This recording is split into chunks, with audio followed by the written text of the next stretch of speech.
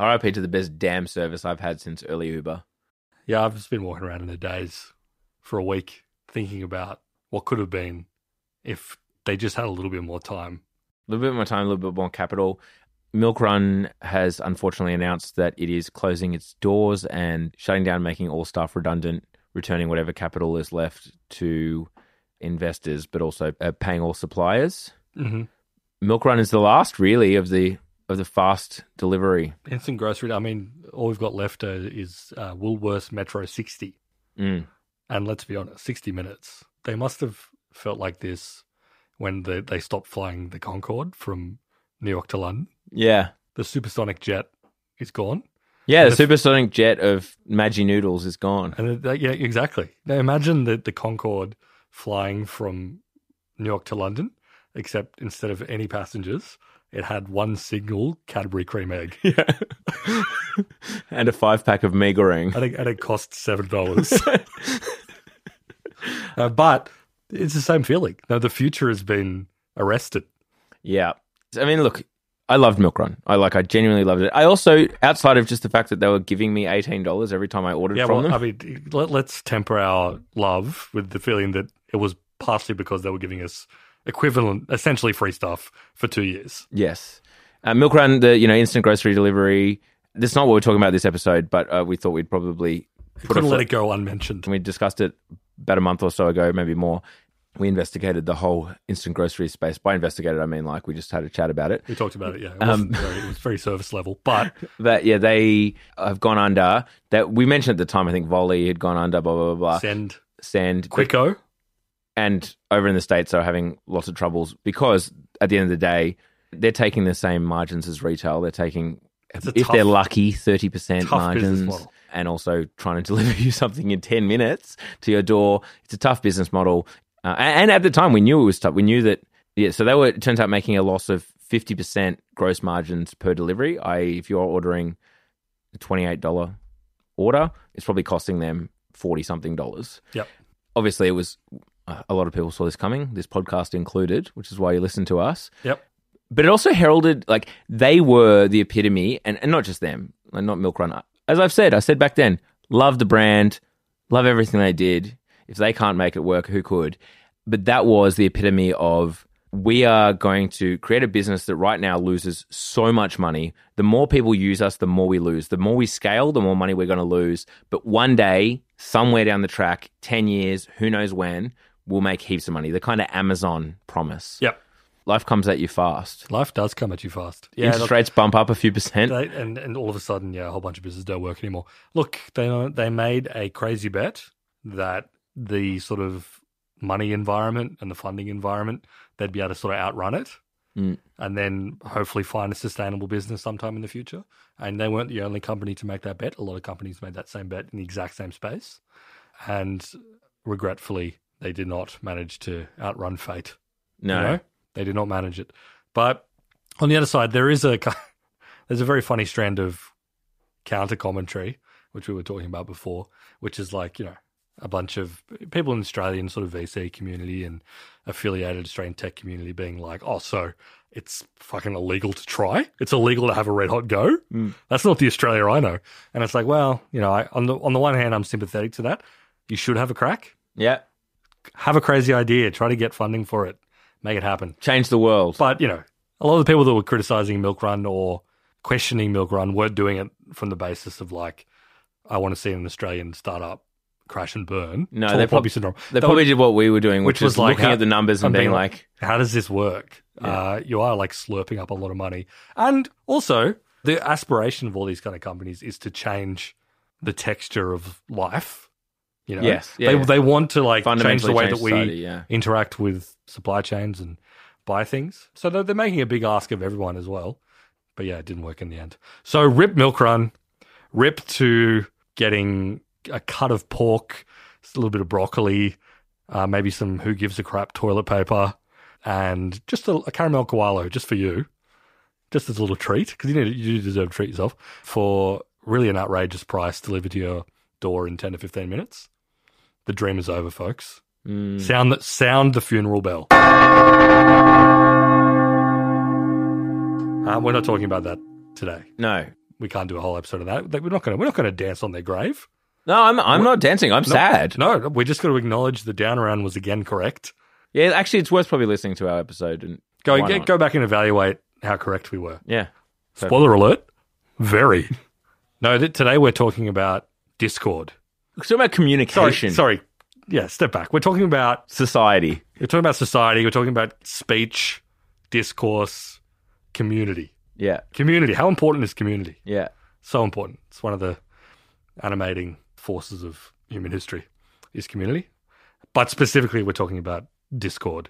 And chat apps, I suppose. Yeah, I guess so, in the broader sense. But Discord is kind of like one that I don't know why we haven't covered. We've touched on it a bunch in the Mid-Journey episodes. Yeah, we've talked about it a bit, but not really got into it. So, and as a result, you can't really talk about Discord without talking about Slack.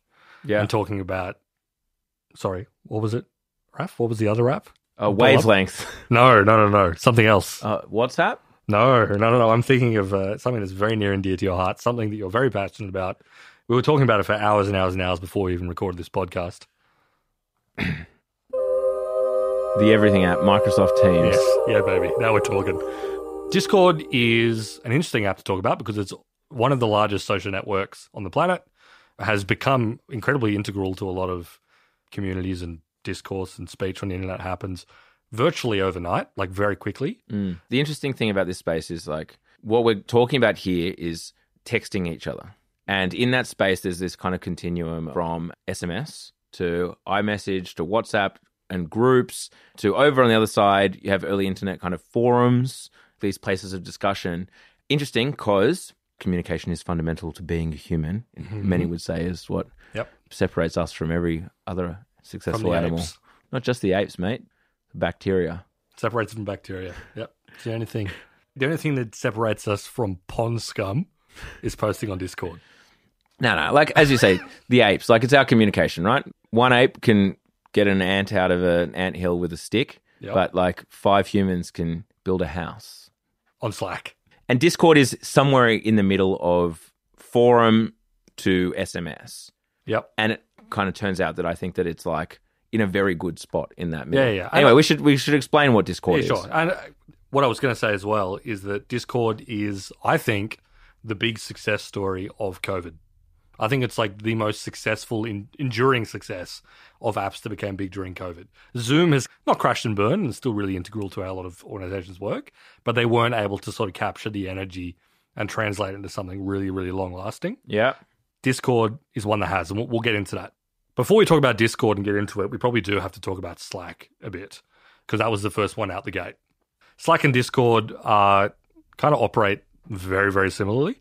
They're both sort of built off copying the sort of structure and language of IRC, which is a much older internet communication standard for live chat, live persistent. Basically chat rooms. Yeah, for chat rooms. And it uses kind of the same organizational structure. But Slack, built by Slack Technologies, launched back in 2013. I'm going to make sure that's right. See, in the future, we can have just like live voice to text AI just fact checking us at all times and just like putting a big red button on the screen. I mean, like, I reckon, did I get that right? If I did, I'll cheer. No, I didn't get it right at all. So Slack launched in 2013. That's what you said. I said 2015, didn't I? No, you said 13. Oh, fucking hell. All right. Slack launched back in 2013, and basically it pitched itself as being a workplace communication tool with the goal of sort of like basically replacing email. It's difficult to remember, but up until then, email was still like the prime way which organizations sort of communicated to themselves internally. A better way, if you ask me. You're an email head? Yeah. Well, we can sort of get into the why.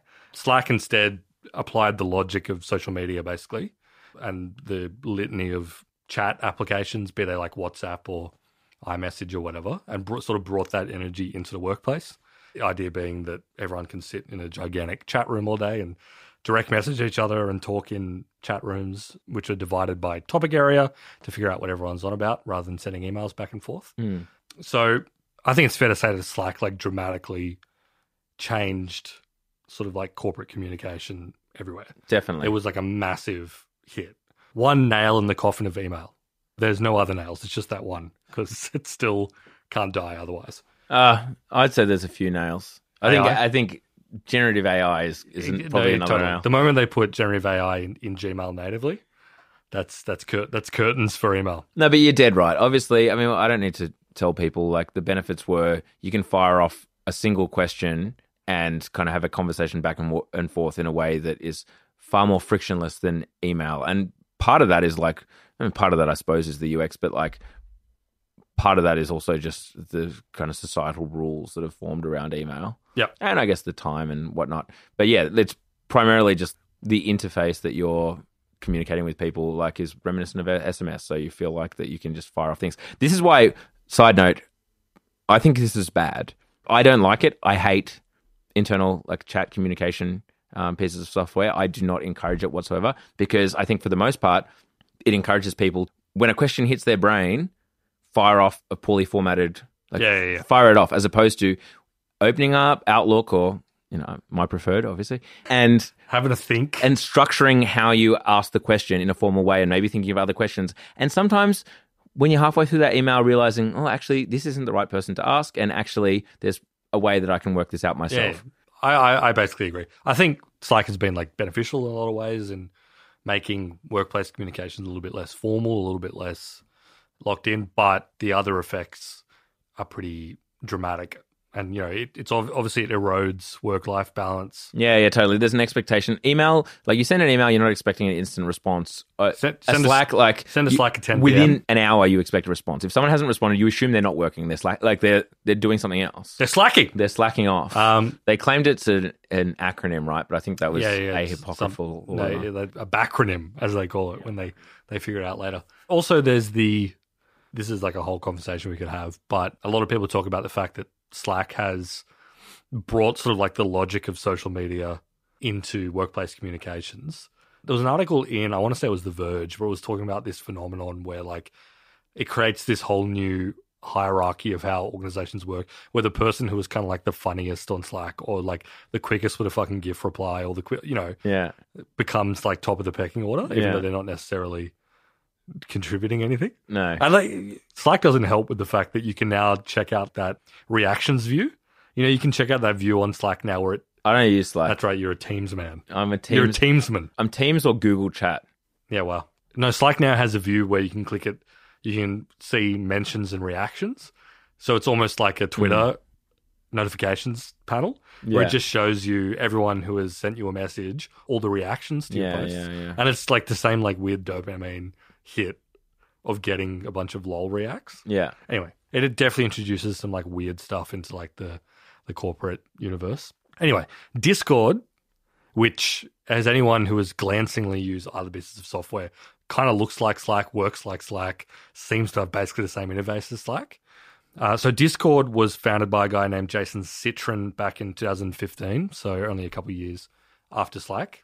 And he founded it to solve a problem which is fascinating and took until 2015 to solve. But it's basically the problem of gamers talking to one another. Mm-hmm. Also a mistake. Don't let gamers talk to one another.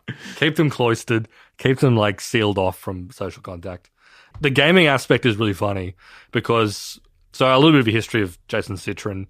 His career can be read as him trying with all his little heart to become a game developer, and in the process of attempting that, inventing several billion-dollar businesses while he's trying to like become a game developer. He came from a company called OpenFaint, a product called OpenFaint, which was like a leaderboard multiplayer service that you could bolt on to your mobile games. So it's kind of like what Apple's Game Center does, but as kind of like an off-the-shelf solution before that came out.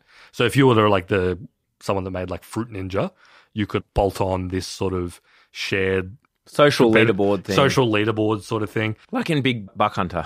Like in Big Buck Hunter. But he built that while trying to get his own mobile games off the ground. The games sucked and no one liked them, but people really liked OpenFaint as like the multiplayer layer or the leaderboard layer. He sold it to a Japanese company for $100 million. And that Japanese company then folded it like a year later because it was completely unprofitable. I listened to a podcast with him where the person asked him, in the most friendly and collegial podcast way, like, oh, what was the business model of OpenFaint? And he was like, well, we didn't really have one. We weren't making any money at all, and we had no idea how we were going to make money. He literally sold that for $100 million. So a bit of a vision to that. Good times. But he was newly wealthy, Jason Citrin. He was ready to take on the world, and he said, okay, I'm going to do it. I'm going to make my game studio. Yeah. This is a guy who he studied game design at like some dinky little Florida. The reason he learned to code was to design a game. Yeah, he really wanted to do that. He was, all right, I'm finally going to make my game studio. Yeah. He basically started one called Hammer and Chisel. He was making a game called Fates Forever, which is like a clone of League of Legends. Yeah, it was like an iPad League of Legends, iPad League of Legends or something. If you become ill hearing that, and you're stumbling around your room feeling faint, so did everyone else, because nobody played. No one played it, but the team chat was pretty good. But he was building like a team chat layer where he was like, I'm going to fix the problem of, sort of at the same time, we want everyone on Earth to be playing Fates Forever, this like auto-battler 3v3 League of Legends clone. But on the side, we'll build this little chat function to beat all that. Turned out the chat function was really good. Yeah. And that's what Discord came out of.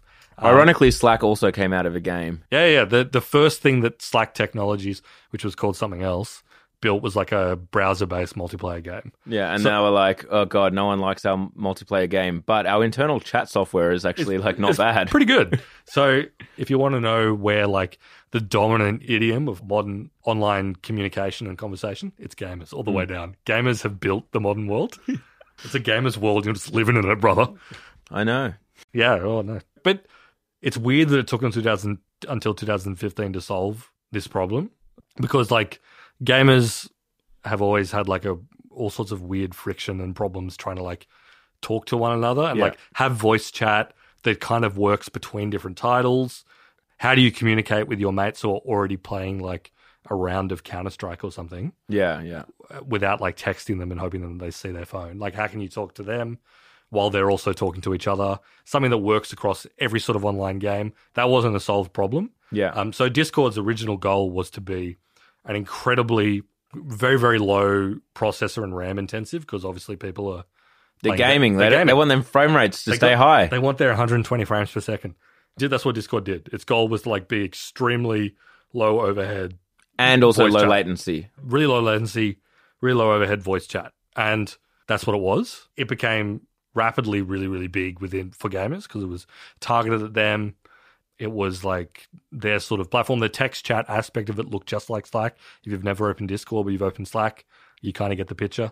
But I want to pause for a second, because also like you have a situation where community was developing within games and nowhere for that to perpetuate. You might play WoW or whatever, and you have to ask for someone's Facebook account or something to continue that conversation, or like a phone number. If you're playing like a COD or whatever, like some kind of multiplayer game, you need to like within the game, in order to kind of continue that bond. Sure, you can add them on like PlayStation Network or whatever, if that's what you're using, or I guess Steam to a certain extent, but there's no community forming around it. Like if you have a squad to start like a Facebook Messenger thread or something like that, whereas Discord all of a sudden was this opportunity that's like, okay, there's a problem here. And you don't want to start giving out your phone number to random people you're meeting on Xbox Live or whatever it is, or like within a chat game. That was also a part of it, is like, here is a place where we can talk and chat, obviously during the game, but also like after the game. Yeah. And I don't need to know your real name. Yeah. It's just a link to a voice chat / chat box. Yeah, totally. And like, community started to like sprout up around it. Also started to emerge a lot of like game developers started to use it as kind of like the community around their game. So they would moderate big communities where everyone would talk, and like, especially for actively in development games, they would get feedback from the community about how it was working. And the beauty of Discord is that it was really frictionless. Like you could literally click a button and start a whole new community in like 2 seconds. Yeah. The problem with WhatsApp is you need someone's phone number. Yep. Discord, it's a link. It's a link, you can join. So that was really good. The things that were designed around gaming have made it a much better product that works in other aspects. Yep. So like the voice channel thing. So anyone on Discord can just, if I'm online, I can just start a voice channel by myself, and I'm the only one in the channel. And anyone can then just kind of jump into that channel. Yeah. Like within, like I've got my WoW Discord channel or whatever, my Overwatch channel for my squads or whatever, people I regularly play with. I just basically go live to a certain extent, but without the pressure of me going live. I'm just jumped into a channel. Anyone can then pop in and have a chat without it being as formal as I have to call you. Yeah, or accept a voice call. Accept a voice call, exactly. Like some kind of start a group chat that I'm hoping that people are going to answer the ringing on their phone. It's just like, if you want to hang out, you just come into this room exactly, and you're talking. Like I'm on the couch playing a video game, and if you want, you can just sit down and we just... You can walk, and that was like... And honestly, I think a way more successful model than all the fucking like Clubhouse shit that came later. Exactly. It like just works way better. And yes, it's built off this gaming idiom of like people free-flowing between different game lobbies and games and shit like that. But it turned out to be appealing beyond gamers. Yeah, but the same is true as the latency thing we were talking about before. Yeah. As you said, its voice chat is the best voice chat. Unlike kind of Zooms and whatever, where there's always that little bit of lag, it's a little bit annoying, the kind of social cues of knowing when to interrupt and whatever don't work. They went for like, we're doing this for games, so there has to be no latency. If you're talking in your team chat or whatever, you can talk over each other and it makes more sense. Like in real life, you can kind of vaguely talk over each other and still understand. You can kind of do that in Discourse. Yep. What that means, though, is that it's just a better, like it's more natural, it's better like, tech. It feels better. Discord's voice chat tech, and even its video chat to a certain extent, is like leagues ahead of its competitors. Like if you were doing a call between people, Discord like shits all over Zoom in terms of just the pure voice chat aspect of it. But this kind of became incredibly salient during the pandemic. So before 2010, Discord was very popular, but it was very popular among gamers and then like a few other weird little communities. During COVID, when all of a sudden everyone had to communicate online, Discord's popularity like absolutely fucking exploded. All different sorts of communities that were outside gaming got into it and started to build servers. I did mention, well, that's what they called servers. Yeah, it's kind of annoying. That makes it sound way too nerdy. It's like you're not just starting a thread or whatever, or starting a chat. You're starting a server. They used to be called guilds, so they're on the path to improvement. And as a result, it's been very funny watching Discord over the past, I guess it's almost 3 years now, is that they've basically been like, holy shit, we're now insanely popular.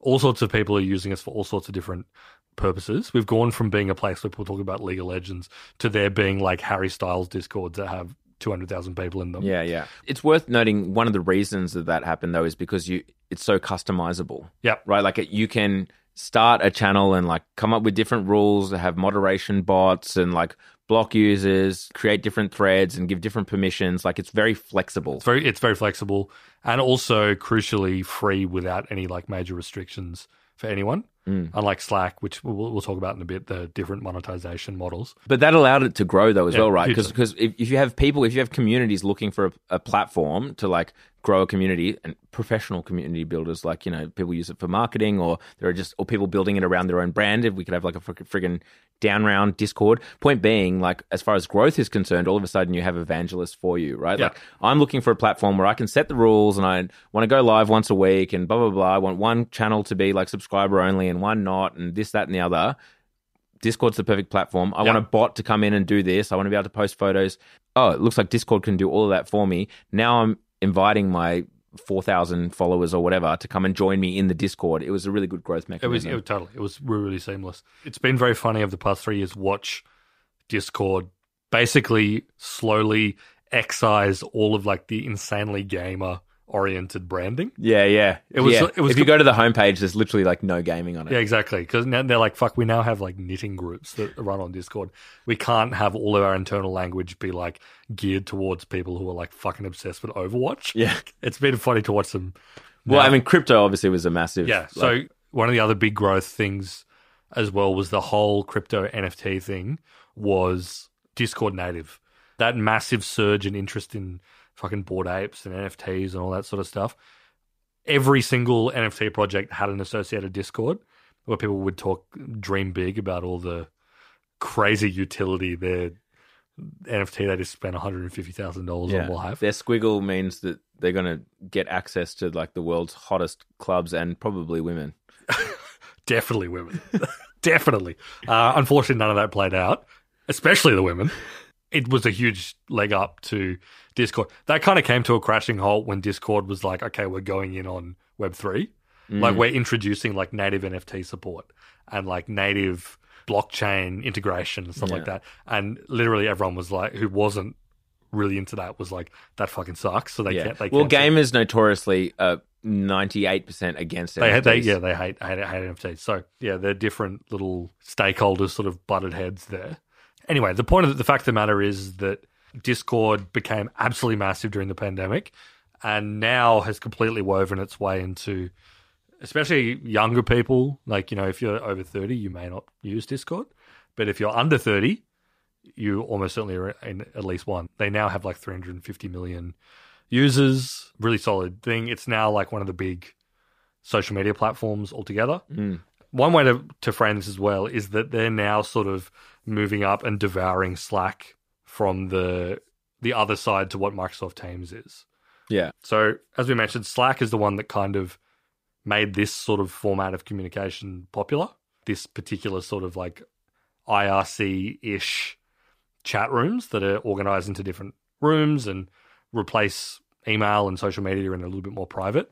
We've told on this podcast before the story of how Microsoft then cloned Slack with Teams. Yeah. Much to Raf's delight. That was a real moment for you. It's a better product.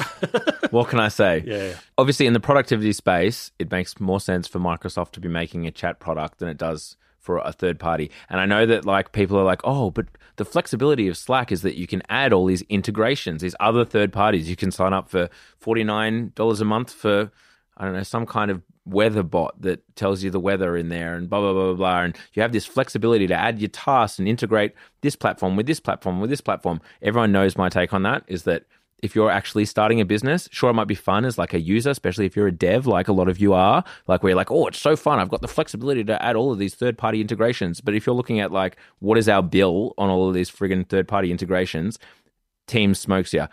And by the way, Slack are obviously getting crushed by Discord in that direction as well. Discord is so open. Like, it's actually fantastic. And we talked about it before in the Midjourney episode where like you can use Discord effectively as a UI for anything. Midjourney uses it. So Midjourney being like an AI image generation tool, right? If you sign up for Midjourney, you get a Discord, the Midjourney Discord, where you type /imagine and then your prompt. Yeah. And within that same channel, it'll send you back 4 images. Like in a kind of a chat channel, you can interact with them. There's little buttons, blah, blah, blah, blah, blah. Slack could have been that, but because they were focusing on enterprise, they're not saying like, we're a platform for you to build your consumer apps on, because they were less interested in like consumer products. They were B2B, which meant that they were always going to be up against Microsoft and Microsoft Teams. Yeah, as you say, if you're a big company, you are most likely already have a Office 365 or like a Microsoft installation of some kind, and then you just get Teams as part of that. Why the hell would you pay for something else?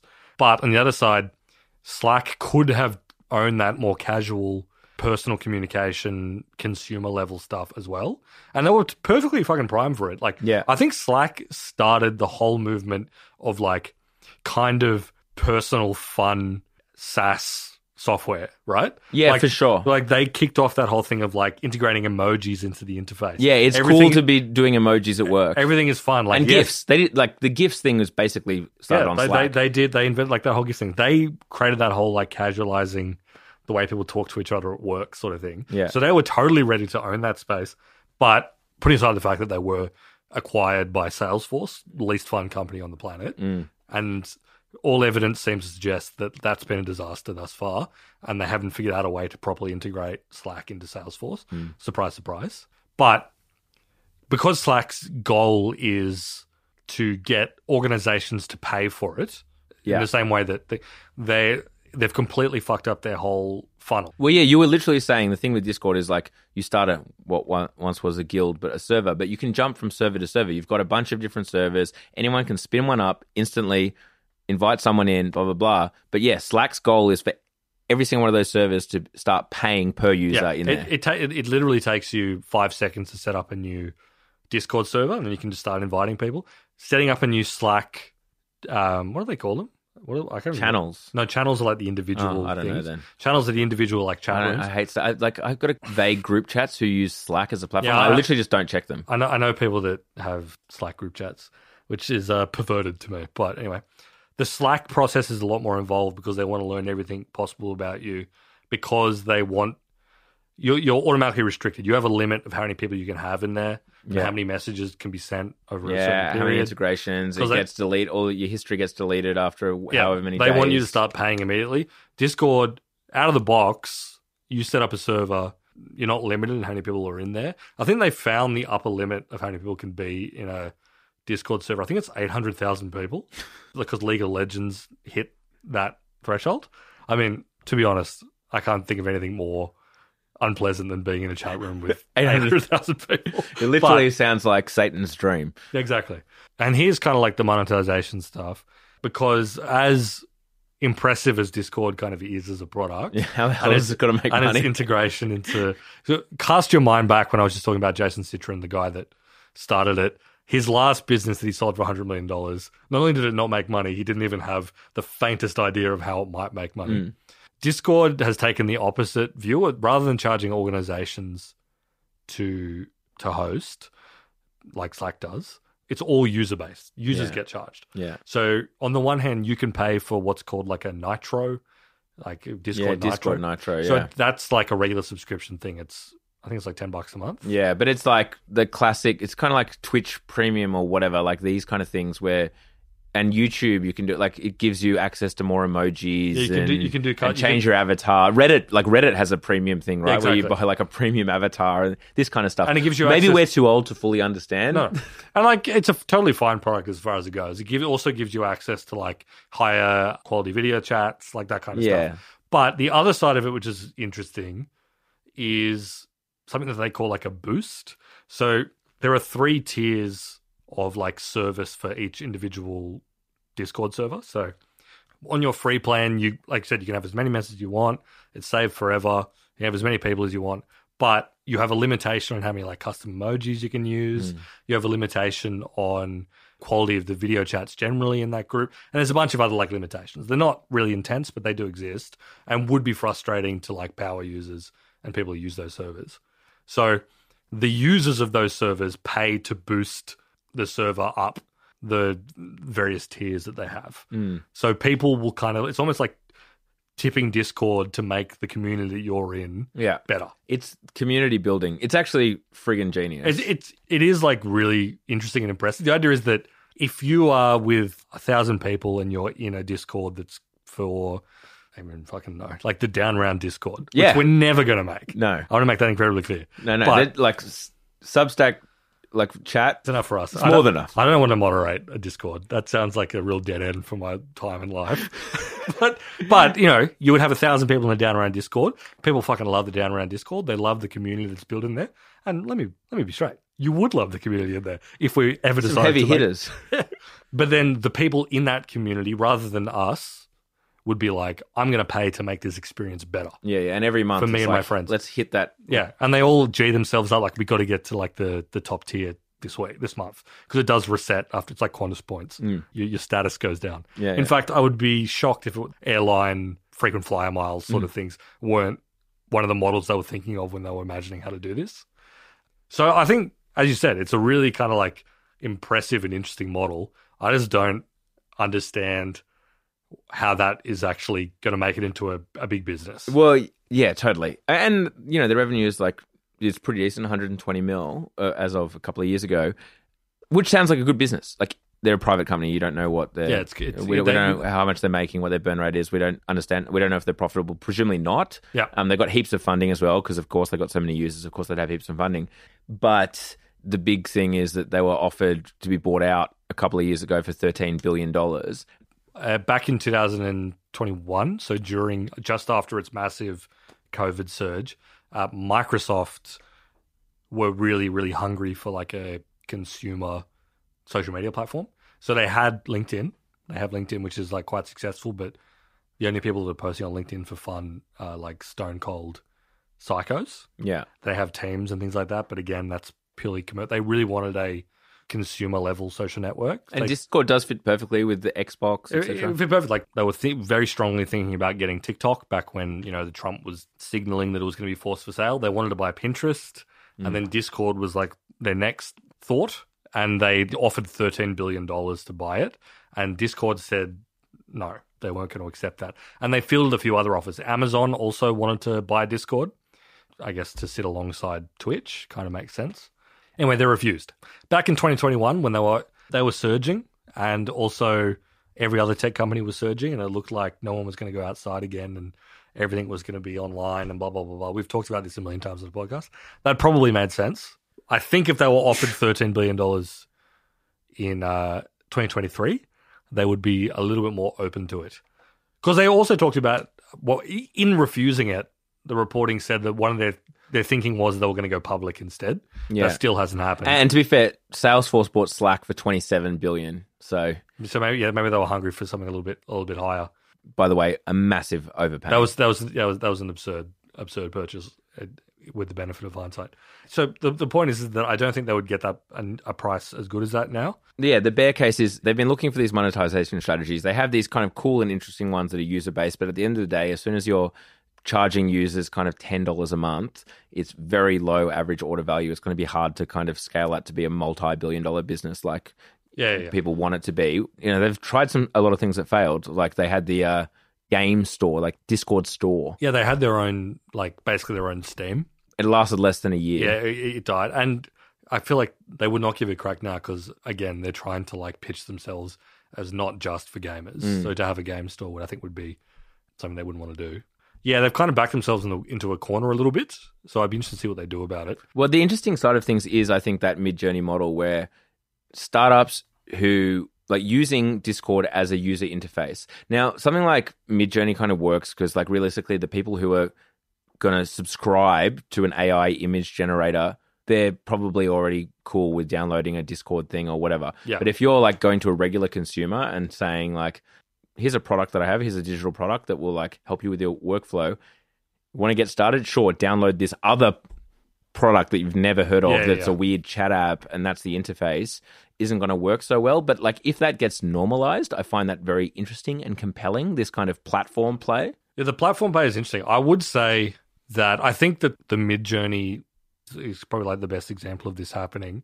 And the first time I used it, I was like, this is cool what they've hacked together here. But I would also say that it's probably the number one biggest barrier that Midjourney has right now for mass adoption. Yeah. If you're even slightly not tech savvy, you're not fucking downloading Discord to use that weird text interface. No, totally. But it is I think they have way more momentum than Slack in terms of platform and software integrations. Yeah, and way more momentum though than places like WhatsApp. And I've kind of said before, I think Twitter has the same benefits of Discord in that a Twitter DM group is potentially a bunch of people who you don't know their real name, you don't know their phone number, but you share some kind of common interest and you've been lumped together in a Twitter DM group and you kind of chat to these people. And now it could be for years. You've been in groups with people who you literally don't know who they are, but you are very familiar with them and you're on a very familiar basis, blah, blah, blah, blah.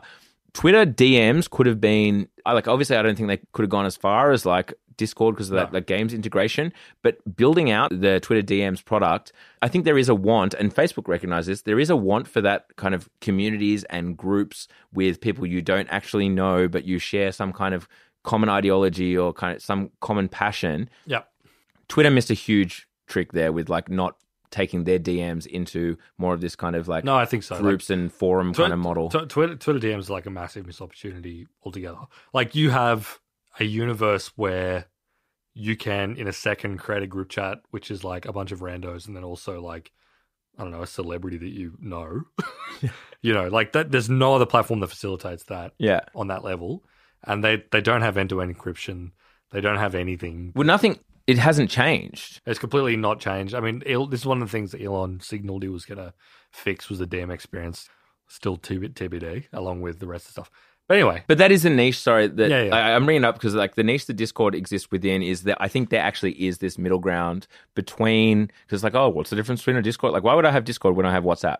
It's you're not going to use Discord with your family, obviously. No. Do leave a comment if your family group chat is in Discord.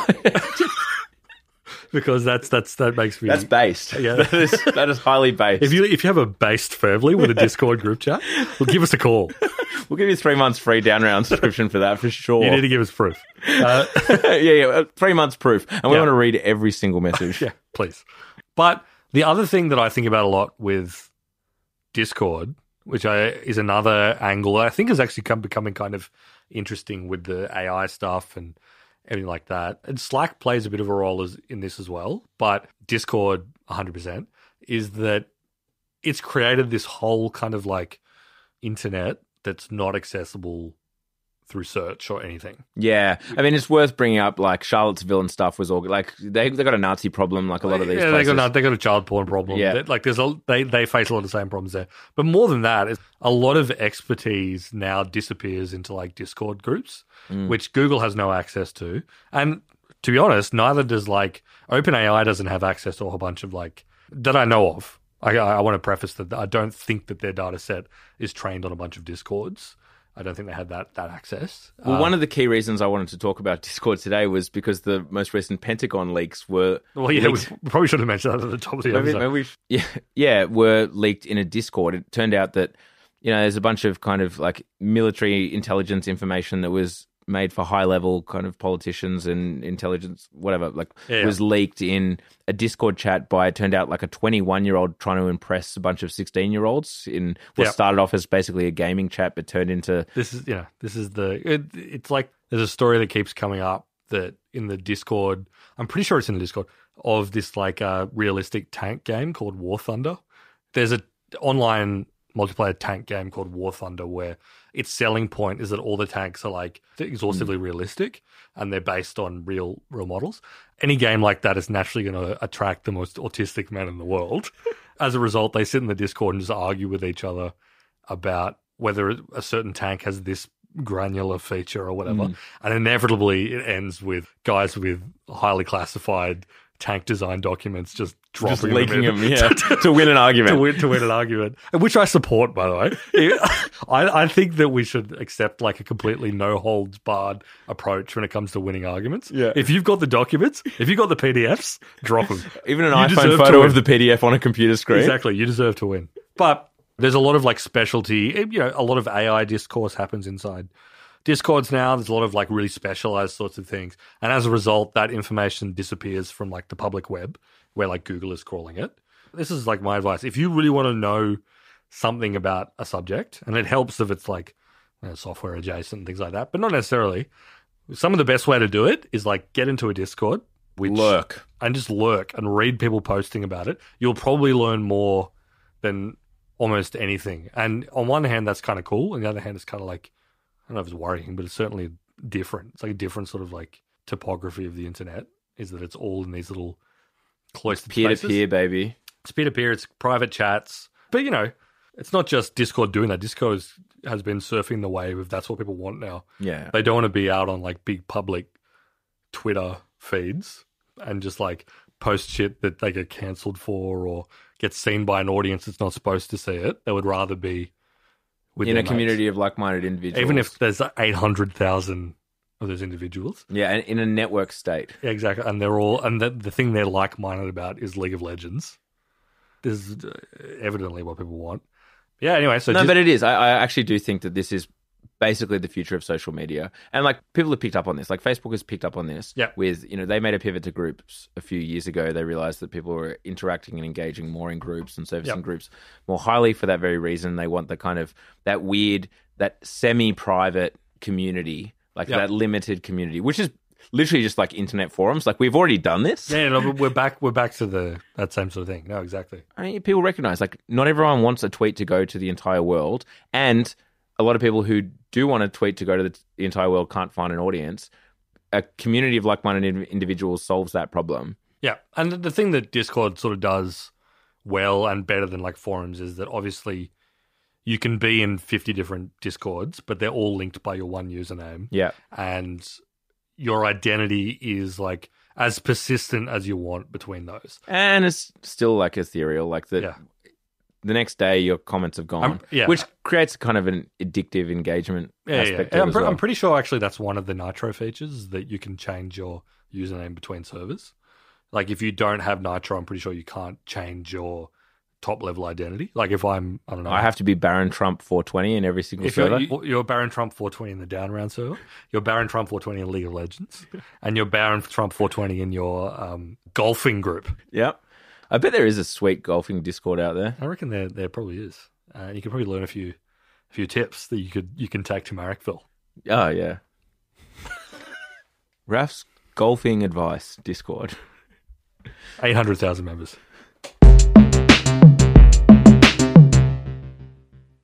Welcome to Down Round, the podcast about tech, business, and culture. I'm your host, James Hennessy, and this is my co-host, Raf Dixon. I hate to do the sales pitch straight out the gate, but this is so important. For just $7 a month, you can get 2 episodes a week of incredible tech analysis. We may not take ourselves too seriously, but the analysis is second to none. You could literally run an investment fund off the advice we give.